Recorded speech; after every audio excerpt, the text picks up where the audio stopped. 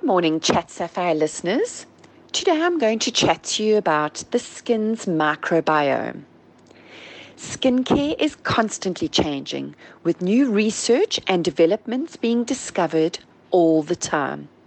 The one thing that has always been understood about the skin is that it has a microbiome. This is a collection of healthy, beneficial, and harmless microorganisms that live on the skin.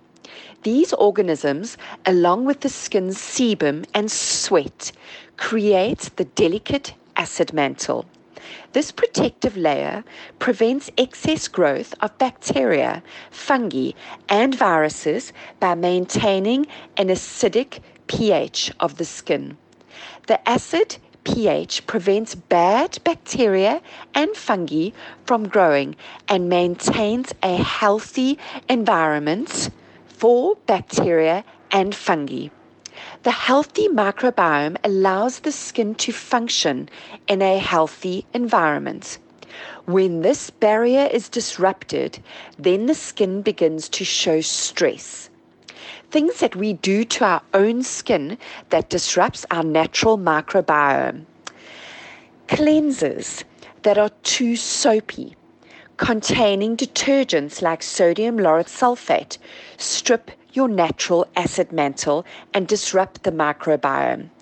Also, toners that contain too much astringents or alcohol can also disrupt it, not moisturizing, so allowing the skin to become dry. Using products that contain perfumes and colorants. Eating a high trans fat diet and using soap on your face. All of these things will disrupt your skin's natural microbiome. You should never ever use soap on your face. What happens to the skin when the microbiome is removed or disrupted? It becomes sensitive and reactive because sensitive skin is not normal. The skin may become red. Contact dermatitis and eczema may begin. Perioral dermatitis can form. Dryness and dry patches may start. The skin becomes irritated and inflammation is caused. So how can we protect our skin's natural microbiome? Well, we can eat well and keep the skin hydrated. Take a probiotic, a course of probiotic from time to time. Use skincare products that support a healthy acid mantle, so products that are high in antioxidants.